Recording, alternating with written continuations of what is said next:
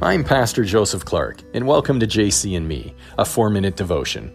Each week I have the honor of leading Bible study for some very special elderly brothers and sisters at a local retirement facility.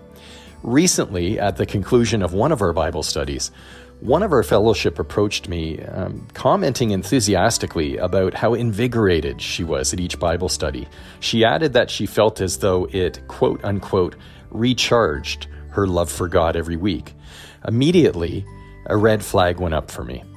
I asked her to elaborate on her feedback, and she told me that she loves praying, she loves singing hymns, and that she loves coming to church. Her comments had the earmark of someone who was a consumer of the fellowship, but not a contributor. I asked her how much time that she spends in the Word each day. Her reply was, never. That she just does not feel motivated to open the Bible whatsoever. Is that a sin? She asked. I did my best not to sound condescending as I asked her, then what God are you praying to? See, two things came to mind. The first was, if someone picked a name out of the phone book and asked you to dedicate your life and all that you are and all that you own to that random name, would you do it? And the second thing that came to mind was how much more I appreciated my children self-initiating doing the chores around the house when they were tired and didn't feel like doing them. God knows the instances when we're not feeling motivated, but crack open our Bibles anyhow, to read His holy word, not because we are saved by deeds, rather because He commands us to do it. But I'll get back to that in just a moment. Simply put, we read the Holy Bible to know God and to make Him known. God is our authority, and the Holy Bible is His authoritative standard. Do you ever take a spiritual temperature check? We all experience peaks and valleys in our day-to-day walk of faith. We have days where we are feeling angry, discouraged, annoyed, frustrated, sad, even broken. In Matthew chapter 5, verse 3, Jesus says, "Blessed are the poor in spirit, for theirs is the kingdom of heaven." And in Hebrews chapter 4, verse 12, it is written, "For the word of God is living and active, sharper than any two-edged sword, piercing to the division of soul and of spirit, of joints and of marrow, and discerning the thoughts and intentions of the heart." We all experience days where our spiritual temperature is low. Those are the days when we need Him the most. We don't run from a store when they're having a sale. We don't turn down food when we are starving.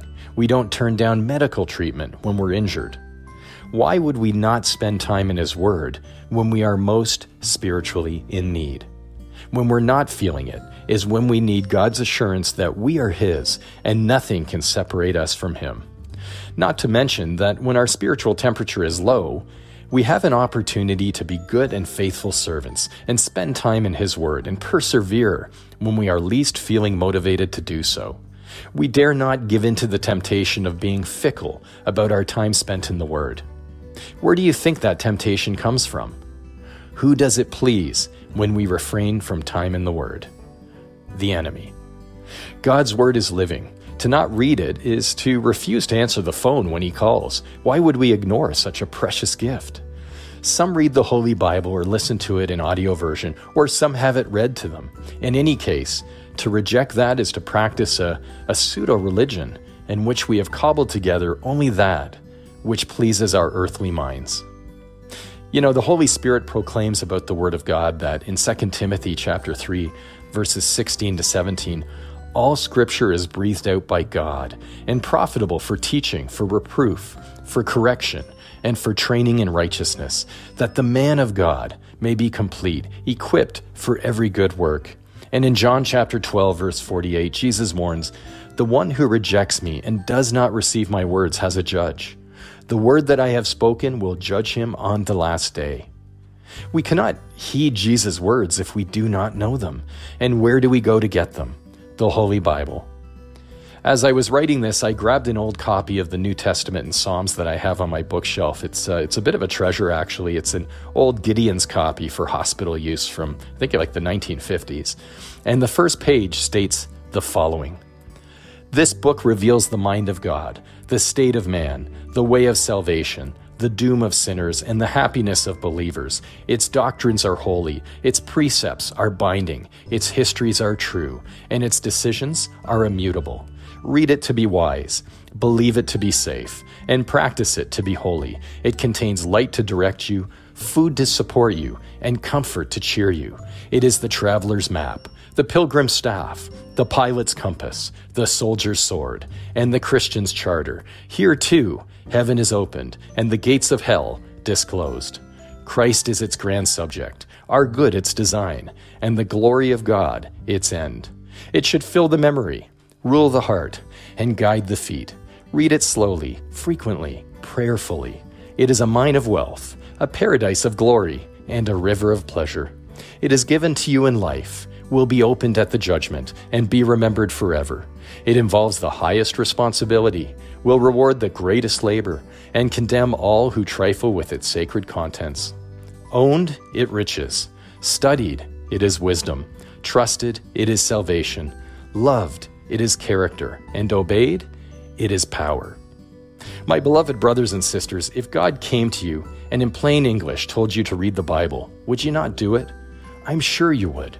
Here's the thing. He has. In Proverbs chapter 22, verses 17 to 21, God tells us, "Pay attention and turn your ear to the sayings of the wise.